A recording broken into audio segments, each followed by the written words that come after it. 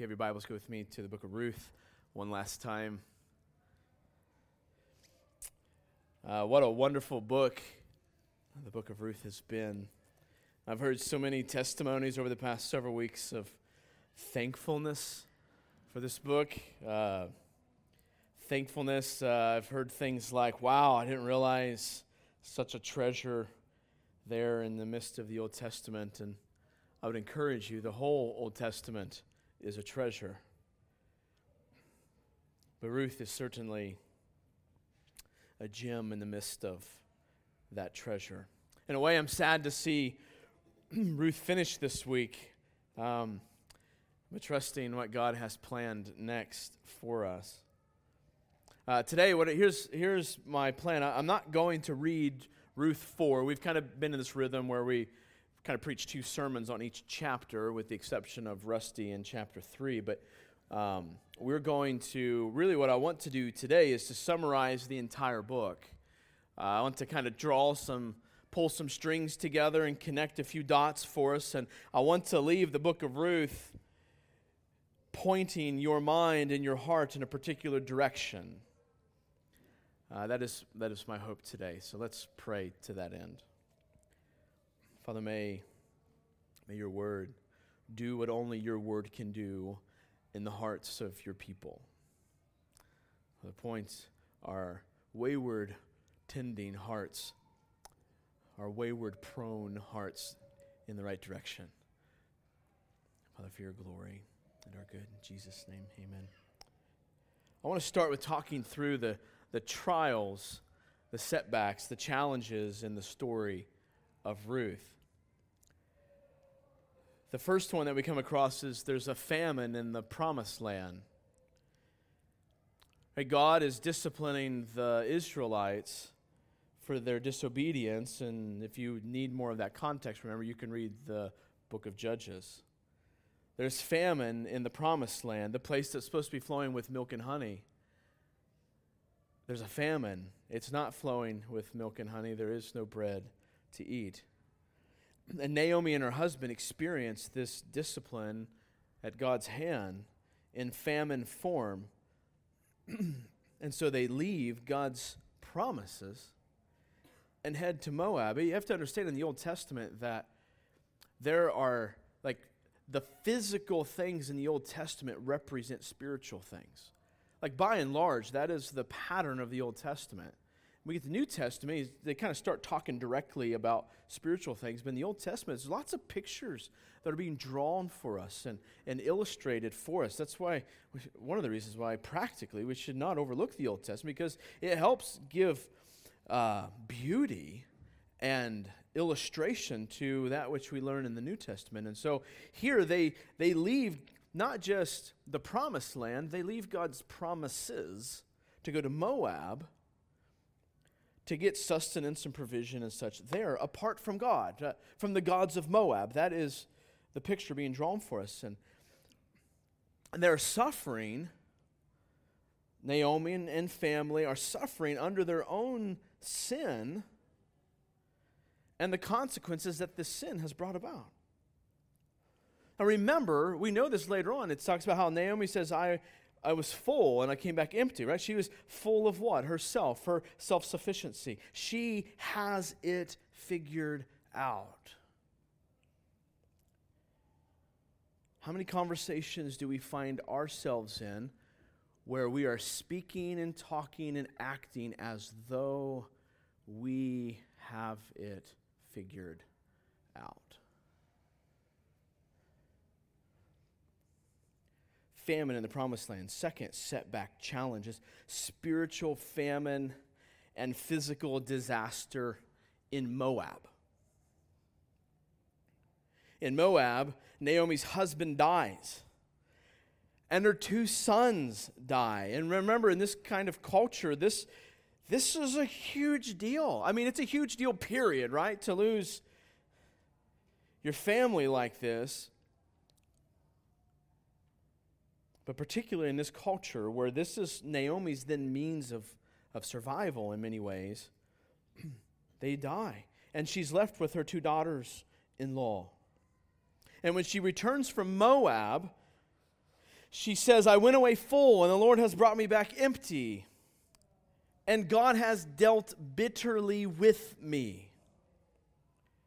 Here's her mindset. This is Naomi's mindset. Everyone else is the problem. It couldn't possibly be me. That's the issue.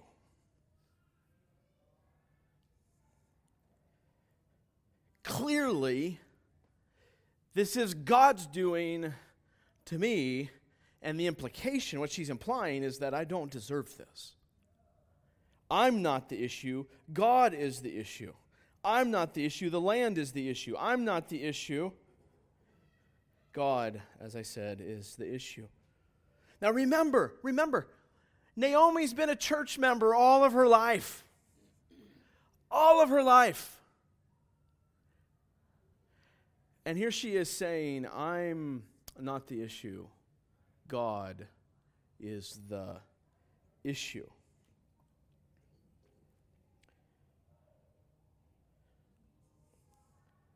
What you really see going on here is Naomi's bitterness being projected onto God. So you see Naomi's emotionalism that is categorized, described as bitterness, and she's taking that and saying that that's what God has done to me. She's projecting that issue onto God. We do this all the time. We project our issues, our sin, our struggles onto other people. She thinks, she thinks she's being harmed by God. She thinks that God is dealing calamity upon her for largely no purpose, for nothing good for her. It is God intending to harm Naomi. That is her perspective, her mindset. And then in verse 21, it says, I went away, chapter 1, I went away full, and the Lord has brought me back empty. Why call me Naomi when the Lord has testified against me, and the Almighty has brought calamity upon me? This is interesting language here. The Lord has testified against me. Testified. Think about this with me for a second. She doesn't understand God's testifying. What is testifying? It's God's language. It's God's speaking. God's proclamation. What He's saying to her. And she doesn't understand what He's saying. You say, well, how do you know she doesn't understand it? Because she's saying that God is against me. That He's testifying against me. If she's a child of God, then that's not possible. That God has brought calamity upon me, as if for calamity's sake. That's not possible if she's a child of God. So she's fundamentally misunderstanding the language of God. What she doesn't understand is she doesn't understand the gospel. That God works through the greatest of calamity to bring our hearts to salvation. How do you know that? Because of the cross.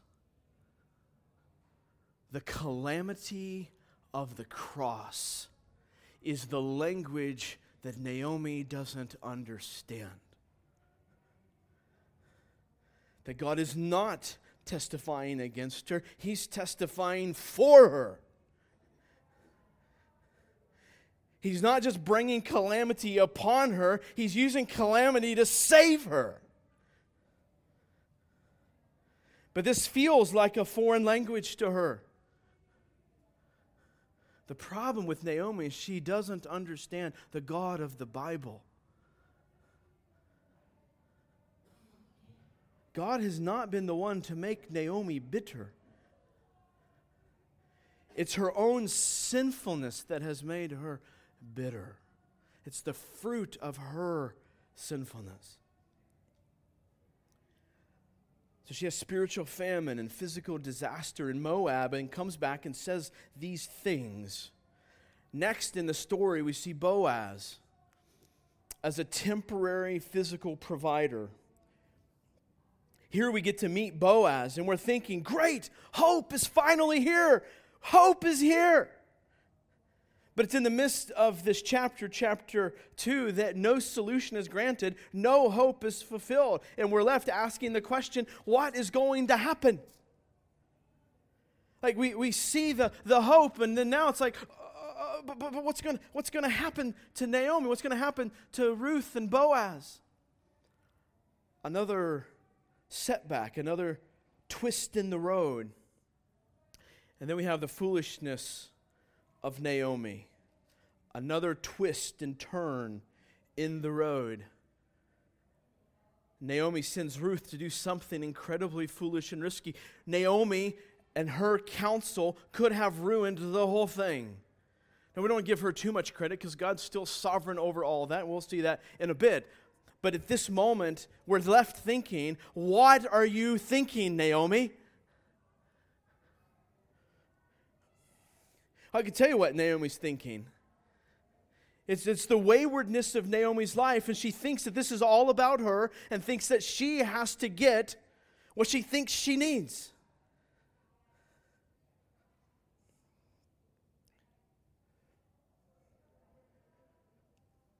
A twist, a turn. Naomi, what are you thinking? And then kind of come around the next corner, and we have Boaz's faithfulness. But what happens with Boaz's faithfulness? There's another redeemer, he says, right? Boaz, no, stop it. Here we find out that Boaz might not be the solution, but Boaz, you're the one who loves her. And Boaz will not proceed until this other man is given his lawful opportunity. But Boaz, faithfulness to God's law, might ruin the whole project. What are you thinking, Boaz? Just make it happen. You deserve it anyways, Boaz. Just make it happen. And then you see the willingness of the other redeemer. Now Boaz goes to the gate and gathers the leaders, and the other redeemer tells him of his responsibility, and he says, I will do it. I will redeem the land. But we're going, wait a second, no, we don't want that. We want Boaz. And yet another setback, another twist and turn in God's providence. I want you to realize this, that at this point in the story, Boaz is faithful to God, and the redeemer, at least the other redeemer, at least on the outside, is faithful to God as well. And yet it feels like a setback to another plan or another agenda item. It feels like, well, wait a second. Aren't we taking some steps back? But what's happening? Faithfulness to God by Boaz, faithfulness to God by the other redeemer. I will redeem the land.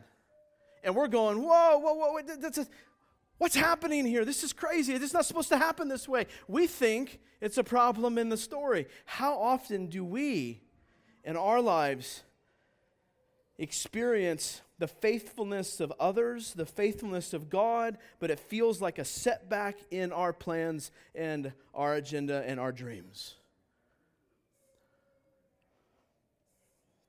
I wonder how many of us are easily offended by the people in our lives that are simply living faithfully.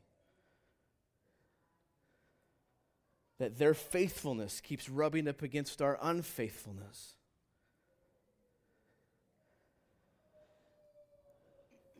Boaz and the other redeemer at this point are simply trusting and following God. But then next, the road turns again, the unwillingness of the other redeemer, right? Boaz reminds the redeemer that he has the responsibility of Ruth as well. And then he declines. Now, on one side of this, you're going, okay, great, Boaz will win the day. And on the other hand, it's going, this other redeemer is not really a redeemer at all. That's the picture. And then the last major twist or turn in the road is the barrenness of Ruth. You say, wait a second, she had a kid. She did. But do you remember her time in Moab? Married? Ruth is barren. She was married for 10 years and yet without a child. It wasn't because she had just stopped taking the pill right before they left. She was in Moab and barren. The elders prayed, though, that she would be fruitful as Leah and Rachel, and yet she was barren. And of course, the rest of chapter 4 and such is fresh, hopefully, in your mind. Let me ask you this question. Why does the book begin and end with Naomi? We talked a little bit about this past week, so I'm not going to go to the same thought last week. But why does the book begin and end with Naomi? It began with Naomi's loss, but ends with God's grace in her gain. Death gives way to birth. It says at the end, a son born to Naomi. Why?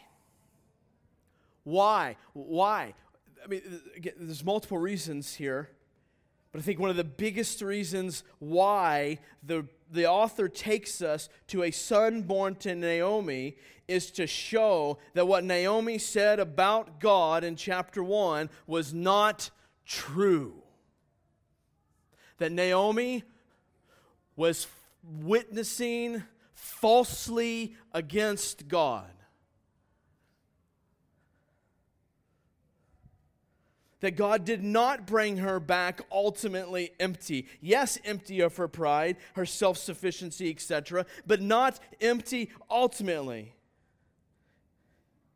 He was emptying her of her garbage so that he could fill her with himself. She needed greater faith. She needed to walk in repentance for her wrong beliefs against God. So a son born to Naomi is to show us that what was said about God was a lie.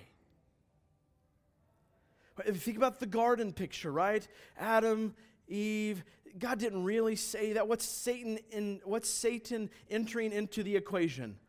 Lies about God. Misbelief concerning God. What happens here? God says, the things that Naomi have said about me are wrong.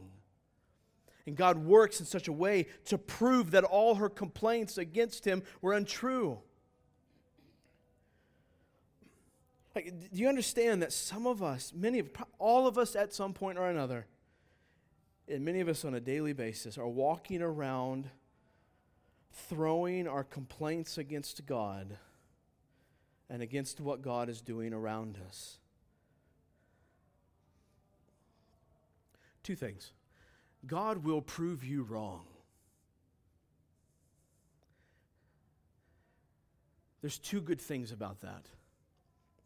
One is because he will protect his glory. But two, when you and I are wrong about God, we should want to be proven wrong.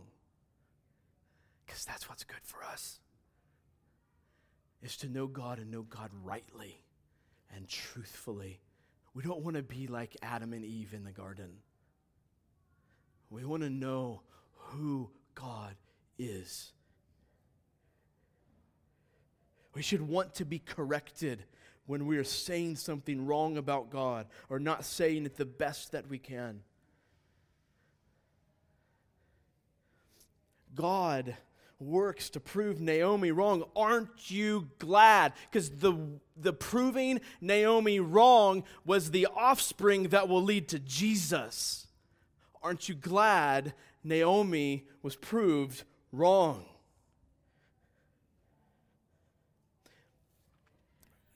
want you to see that, listen, Naomi, as a child of God, will make it to the end, ultimately, but not via a straight path. All of this recounting so far, Ruth, is to show us that the path is desperately crooked, full of evil, full of things even outside of Naomi's hands. The path is just twists and turns and ups and downs. And I don't know what feeds into we just want comfort, we want ease, we don't want stress, we want things to go our way. Some of it's American culture because we isolate ourselves from struggles and sufferings, and so we just want this coasting of a path to heaven, and we want to get to glory like it's just the next step, and this is what we do, and we want a formula, we want all these things. But the picture of Ruth here is that it is anything but a straight path to glory. To quote Piper, the point of the book is that the life of the godly is not a straight line to glory, but they get there. But they get there. Listen, Naomi was in Moab for at least 10 years. Think about this. We can read this story in how long? What's it, 15 minutes, something like that? 20 minutes? I don't know, depending on how fast you read. But the span of the story that we have recounted here is at least 10 or 11 plus years. And that doesn't include the sinfulness of Naomi leading up to the decision made in chapter 1 to leave. So I'm sure you have years of that. Here's what I want you to see is that we're talking 15, 16, probably 20 plus years of crooked twists and turns in Naomi's path. I want to read for you Romans 8, 18 through 30. If you have your Bibles, we will be flowing a bit from Romans 8 the rest of our time. Paul says this, "For I consider that the sufferings of this present time are not worth comparing with the glory that is to be revealed to us. For the creation waits with eager longing for the revealing of the sons of God.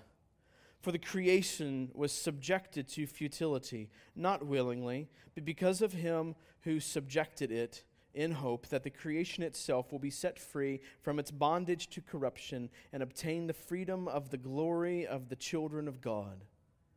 For we know that the whole creation has been groaning together in the pains of childbirth until now. And not only the creation, but we ourselves, who have the first fruits of the Spirit, groan inwardly as we wait eagerly for adoption as sons, the redemption of our bodies. For in this hope we were saved. Now hope that is seen is not hope. For who hopes for what he sees? But as we hope for what we do not see, we wait for it with patience. Likewise, the Spirit helps us in our weakness.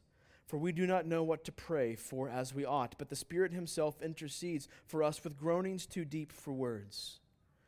And he who searches hearts knows what is the mind of the Spirit, because the Spirit intercedes for the saints according to the will of God. And we know that for those who love God,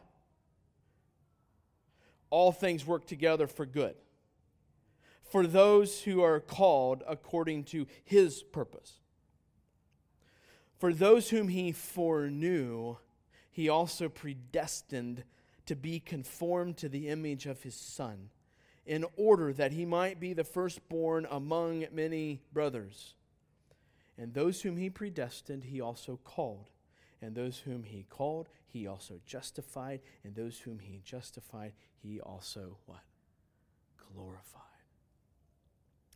God always works graciously in the midst of the sinning and suffering. always for his people. Always. The sinning and the suffering. We're going to talk about both. Ruth was written to give us hope during God's dark providences. To give us hope during God's dark plans. To help us trust God and His grace when the clouds are so thick that we can't see what's in front of us. To help us, Ruth is written to help us recount the facts that this God is the one who turned each and every setback into the journey forward toward glory. Every detail served God's advancing purposes toward glory. Ruth was written to help us see that. Let's talk about some of these examples. The first one was this. Ruth was a gift to Naomi. Ruth was a gift to Naomi. Naomi did not deserve Ruth. Naomi deserved to stay in Moab, die, and go to hell. That's what Naomi deserved. Ruth was God's graciousness to Naomi. Even when Naomi was in the wilderness, like the prodigal, wandering away from God, even in the midst of the death of her family, listen, through most of the book, Naomi, had become like the idols she was worshiping. She had eyes but could not see and ears but could not hear. And yet, in the midst of this, God gave her Ruth. God gave her Ruth in Moab, knowing she was going to respond like she did when she got back to Judah. And yet God gives her Ruth. When everything was caving in Moab, God gave Naomi Ruth. God knew that Ruth would stay by her side. God knew that Ruth would meet Boaz. God knew that Ruth would give Naomi food. God knew that Ruth would give Naomi a grandson that would redeem her. God knew that Ruth would be the shining example of faithfulness for Naomi to watch from her place of bitterness.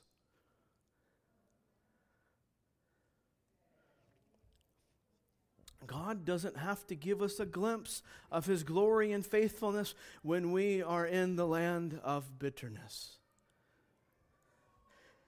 He doesn't have to give us a glimpse of His glory when we are in the land of name your fruit of unfaithfulness. But He gives Naomi Ruth to watch, to see, to feel, to touch, to be graced by. How many of us realize that we spend much of our days like Naomi? Let me ask you this question. Who is your Ruth? Has God put a Ruth in your life? Doesn't have to be a woman. Someone that is God's grace incarnate.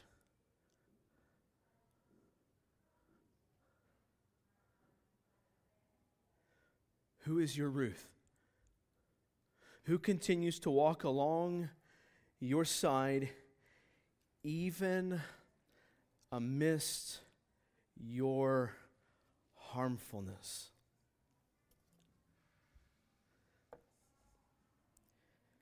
Listen, Naomi sends Ruth to fornicate, to use Ruth to get what she wanted. And in the end, Ruth says, "Would you help me raise my son?" Who is your Ruth?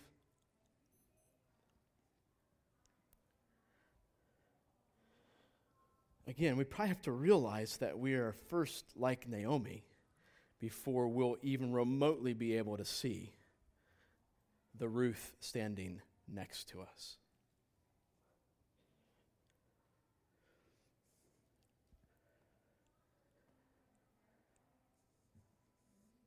I feel like I didn't put this in my notes, but I think I have 3 or 4 Ruths in my life. My wife, the 2 elders next to me, and my brother, Pastor John. These are Ruths in my life full of Naomis, meaning my actions like Naomi. Who is your Ruth?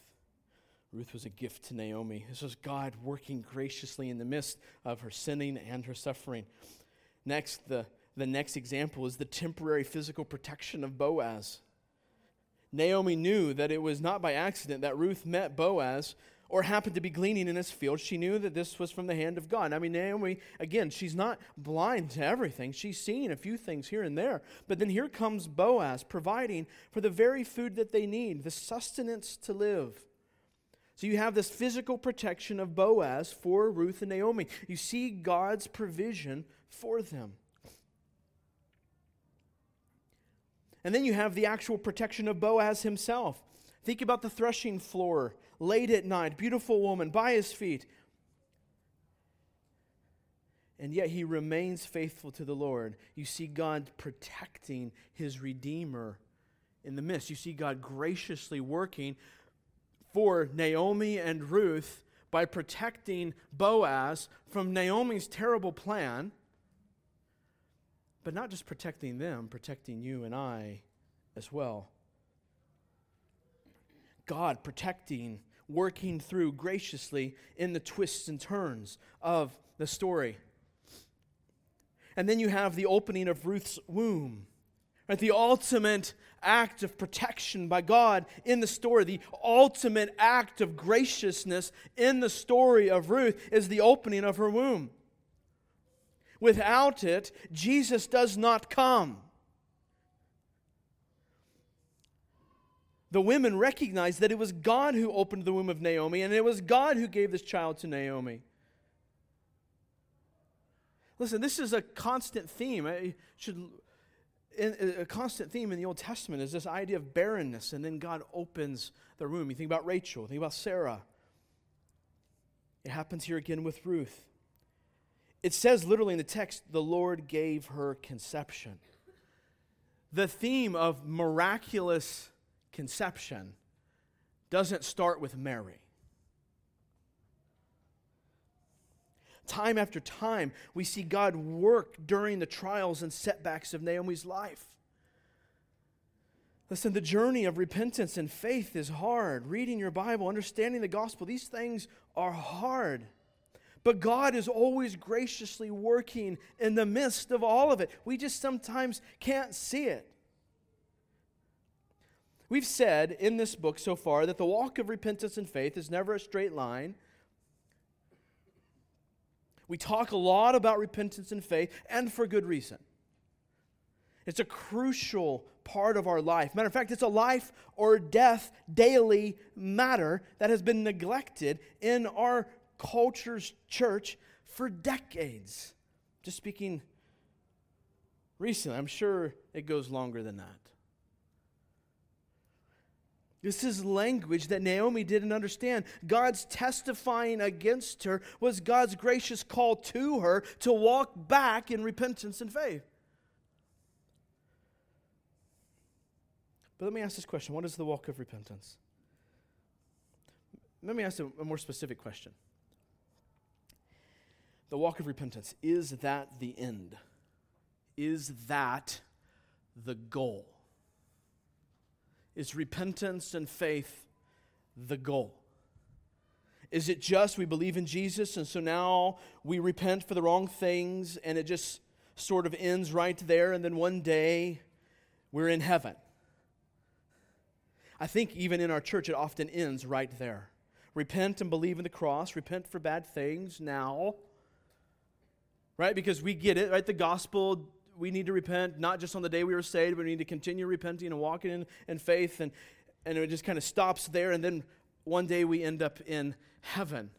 But listen, there is so much more to the story than that. There is more to repentance. There is more to faith than that. They are not the end. They are not the goal. The walk of repentance and faith is, again, never a straight line, but by God's certain grace, we will get to the end, for the best is yet to come. There is something beyond repentance and faith. Repentance and faith isn't the end. It isn't the ultimate goal. Thinking about repentance here. Repentance for believing wrongly that leads to acting wrongly, right? Faith, growing and believing the unseen. Yes, these are core parts of the Christian walk, but it's not the end of the Christian walk. It's not the final goal. Do you understand that all of the repentance and faith will be done someday? Both will be done someday. You say, well, repentance will, because we won't sin anymore. And faith will be done someday. All the repentance, all the faith will be done someday. And if it is going to end someday, then it can't be the ultimate goal.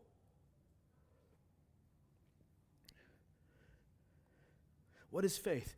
Faith is belief in the unseen, right? We will no longer need faith in the unseen. Why? Because the unseen will be seen.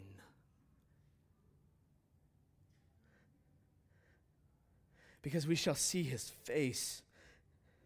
And we shall no longer sin because we have seen His face.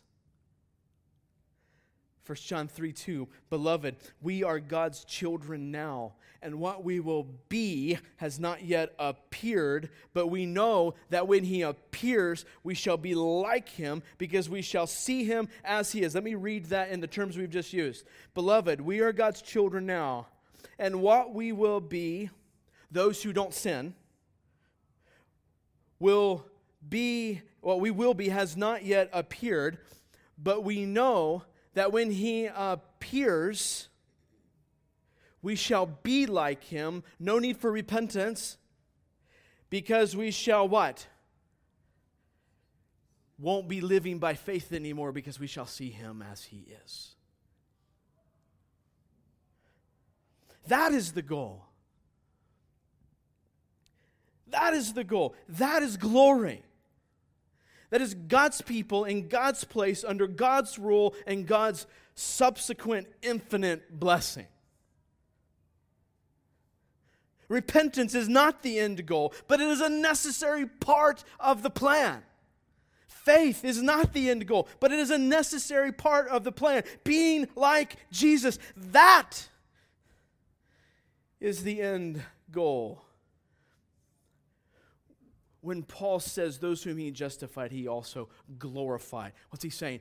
Those whom He made right and paid for their sins in Jesus, those He made to look like Jesus. That will not end. You get that, right? That doesn't end. Looking like Jesus doesn't end. Being transformed from one degree of glory to the next doesn't end. That's the goal. That's the glory that Romans 8:30 speaks of. And what does Jesus look like? I mean, there's much we could say, right? At the very least, being like Jesus looks like humble, loving, and trusting dependence without wavering. He believed who the Father was, and so lived in humble dependence on the Father. For us, repentance is just one of the fruits of humble, loving, and trusting dependence. Being so satisfied in God that we can do nothing but lovingly walk in faithfulness to Him is the goal. What's so magnificent about seeing his face? Because we will love his beauty. Because we will see his glory. Because his face will melt away our idolatries. Because his face will remind us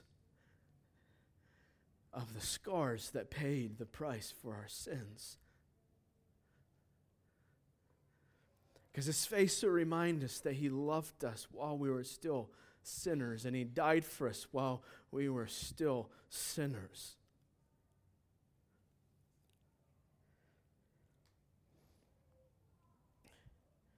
That will change us. Listen, we don't repent because that's just what good Reformed Christians do. We repent because we believe there is something better to come. We repent because we believe there is a glory to come. Us being like him. Us seeing him. On the other side of my repentance, there is freedom and joy in Jesus. On the other side of my entire journey of repentance, there is eternal freedom and uninterrupted joy in Christ.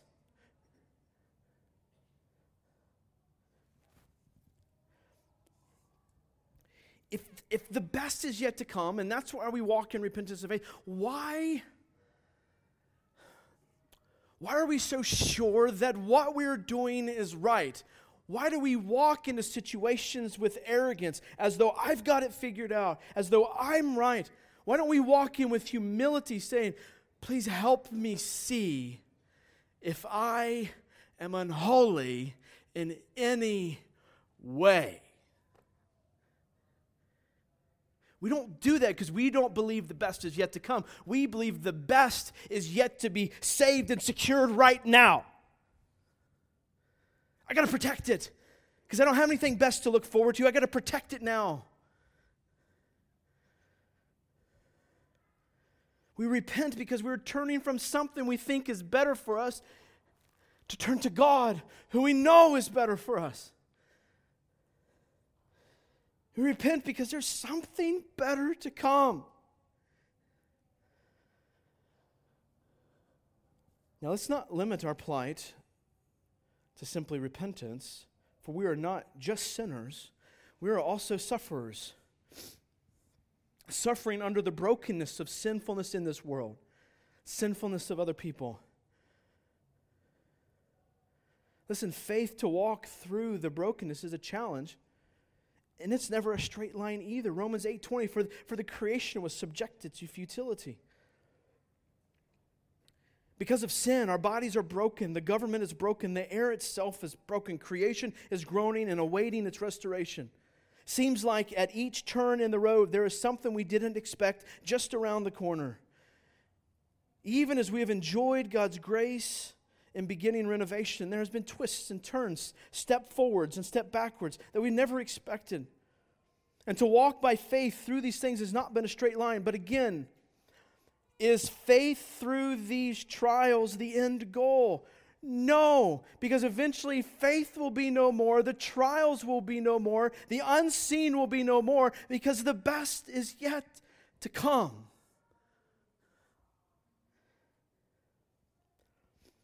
And this is what the book of Ruth tells us, that God's unceasing kindness is for today. But if it's truly unceasing, then the best is yet to come. It can't be unceasing kindness if it starts and stops on this side of eternity. God is working through all things to show us how much we need Him and that we have Him. And if indeed we have Him, there is more to come. Through all the trials, the pain, the tears, things that we've sinned, things that have been sinned against us, the unexpected moments of life, none of it is purposeless. Listen, if you are a follower of Jesus, then every moment is God sovereignly working for the best that's yet to come. Everything. Listen, if you have a hard time seeing that in everything, then you should ask yourself the question, am I His?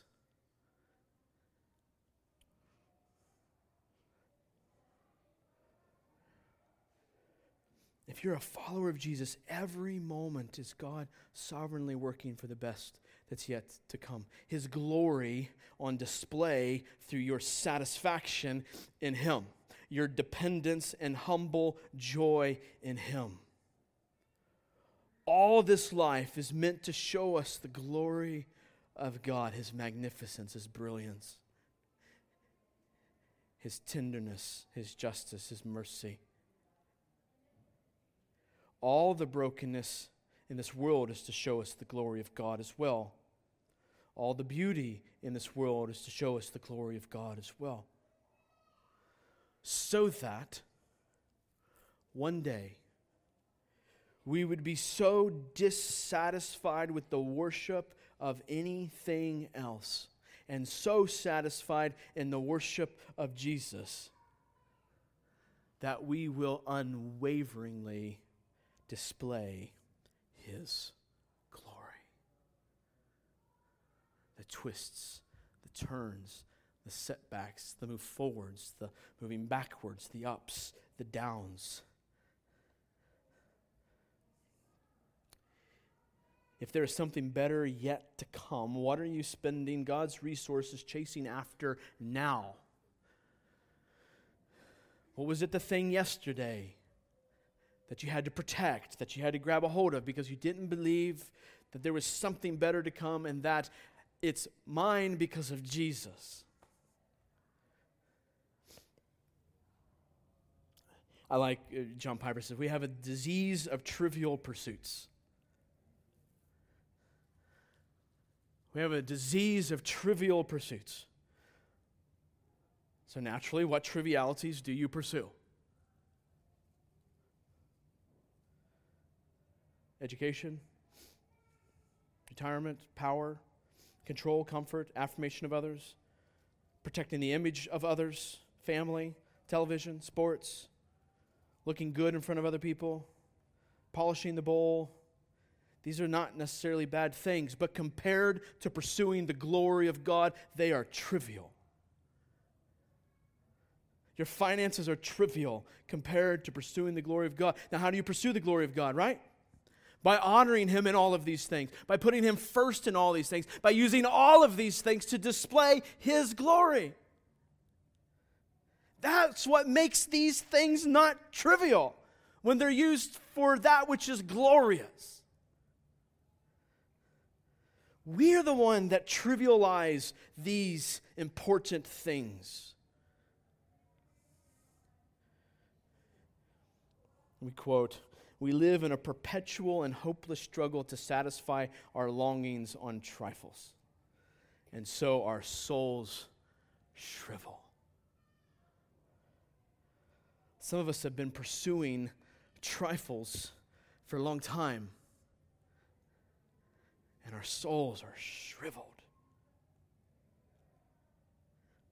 But Ruth tells us this: turn your eyes towards something bigger than yourself. Turn your eyes. Matthew, turn your eyes to something bigger than yourself. The purpose of Ruth is to teach us that God's purposes for the life of His people is to turn our gaze to something far greater than ourselves and our trivial pursuits. Everything we do in obedience to God, no matter how small, is significant. They all serve a purpose, no matter what it is. Your thought life in the car on the way home is not something without matter. It's something that's deeply purposeful. Let me quote, "The deep satisfaction of the Christian life is that it is not given over to trifles, serving a widowed mother-in-law, gleaning in a field, falling in love, having a baby. For the Christian, these things are all connected to eternity. They are part of something so much bigger than they seem." Listen, let me help you understand. The walk of repentance is fundamentally a turning from the trivial to the glorious, from the trivial to the great, from the trivial to the gracious, from the trivial to the good.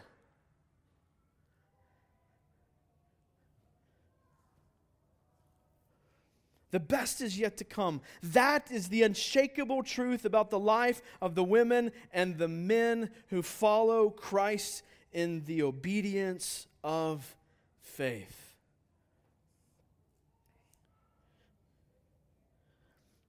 If you have your Bibles, go with me to Matthew chapter 1. Matthew chapter 1. I just want you to see it. I want you to see it in print in front of your face.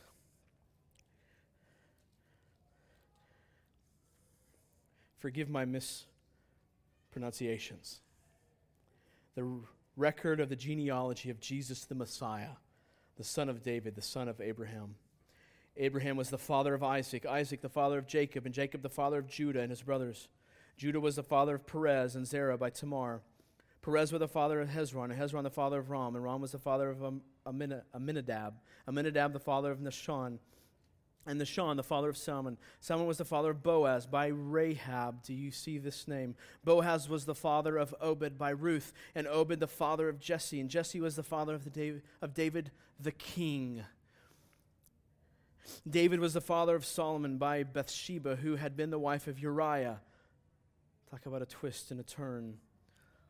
Solomon was the father of Rehoboam. Rehoboam was the father of Abijah, and Abijah the father of Asa, and Asa was the father of Jehoshaphat, and Jehoshaphat the father of Joram, and Joram the father of Uzziah, and Uzziah was the father of Jotham, and Jotham the father of Ahaz, and Ahaz the father of Hezekiah, and Hezekiah was the father of Manasseh, Manasseh the father of Ammon, and Ammon the father of Josiah. Josiah became the father of Jeconiah and his brothers at the time of the deportation to Babylon. After the deportation to Babylon, Jeconiah became the father of Shealtiel, and Shealtiel the father of Zerubbabel. And Zerubbabel was the father of Abihud, and Abihud the father of Eliakim, and Eliakim the father of Azor, and Azor was the father of Zadok, Zadok the father of Achim, and Achim the father of Eliud. Eliud was the father of Eleazar, Eleazar the father of Matthan, and Matthan the father of Jacob. Jacob was the father of Joseph, the husband of Mary, by whom Jesus was born, who is called the Messiah. We are given a taste of this reality that the best is yet to come, all the way back with Boaz and Ruth. From the offspring of Ruth and Boaz will come nothing less than God in the flesh. The offspring, the one who will go to a faraway country like Moab to rescue us, his bride. The one who will empty himself to take on our frame and our sin and be slain for it on the cross. The one who will, when emptied, will not be embittered toward God, but will trust the Father always. The one who will take God's ultimate calamity upon himself so that we will only know the Father's love. The one who will not only give us a field to glean from or care for our physical needs, but the one who will deal with our deepest need. Our greatest need is not the cross, it's not redemption. Our greatest need is to be in communion with God the Father, to be right with Him, to be loved by Him, and to walk with Him. The cross and redemption are what's necessary to deal with our greatest need.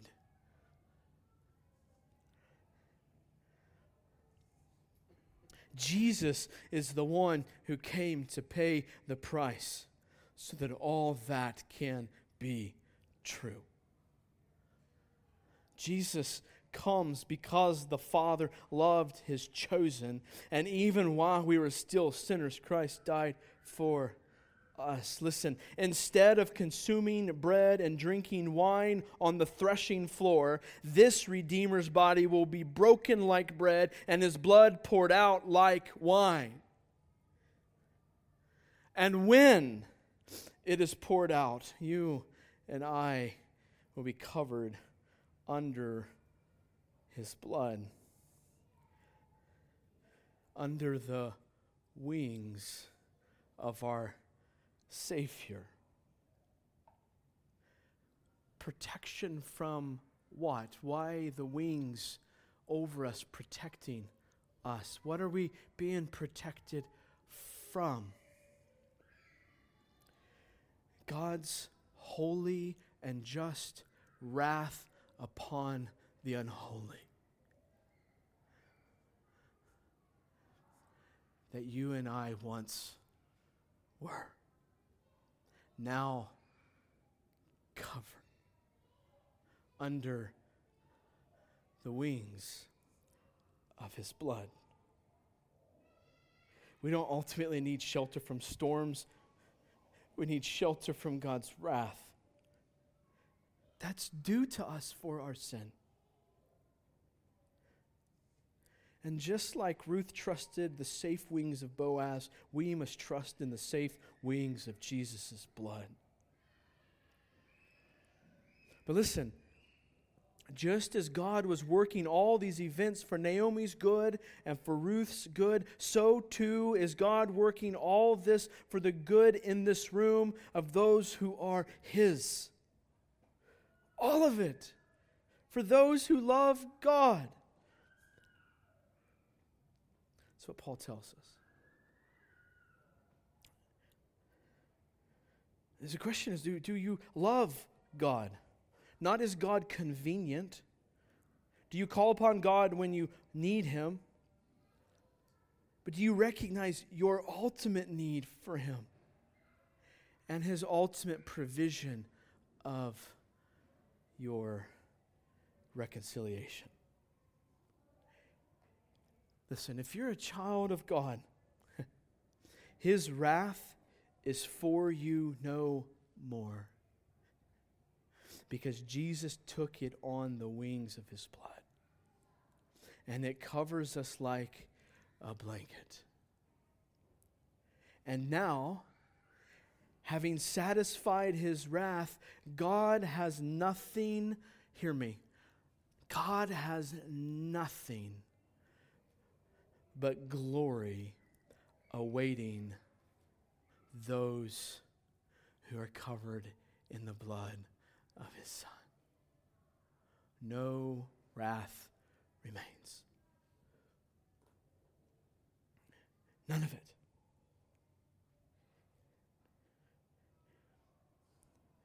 To show us His glory, to make His glory known through us. Each day, from one degree of glory to the next, we shall see Jesus and we shall be like Him. Every turn in the road, both as sinners and sufferers, God is using to fashion us into His Son and to remind us this, that the best is yet to come. Repent because you believe the best is yet to come. Have faith that the best is yet to come, that glory is yet to come. Have faith in the midst of trials that are not your fault, believing the best is yet to come. Persevere in the midst of others sinning against you, believing that the best is yet to come. Walk wanting to remove anything that would dishonor God, believing that the best is yet to come. The best is yet to come. Let's pray. Father, as we partake communion today, may we be reminded that the best is yet to come. that the broken body, that the blood poured is what seals, what makes possible, and what reminds us and spurs us on in faithfulness each day, that the best is yet to come. For the body that was broken, the blood that was poured, that man, Jesus, was made afresh. He arose from the grave, his body restored, his life breathing again. And Father, if you can do that through him, and his blood now covers us, then no matter the twist, the turn, no matter the setback, no matter the ups and downs, the forward, the backwards, no matter what it is, Father, you are purposing in all of those things to make us anew, to give us new life,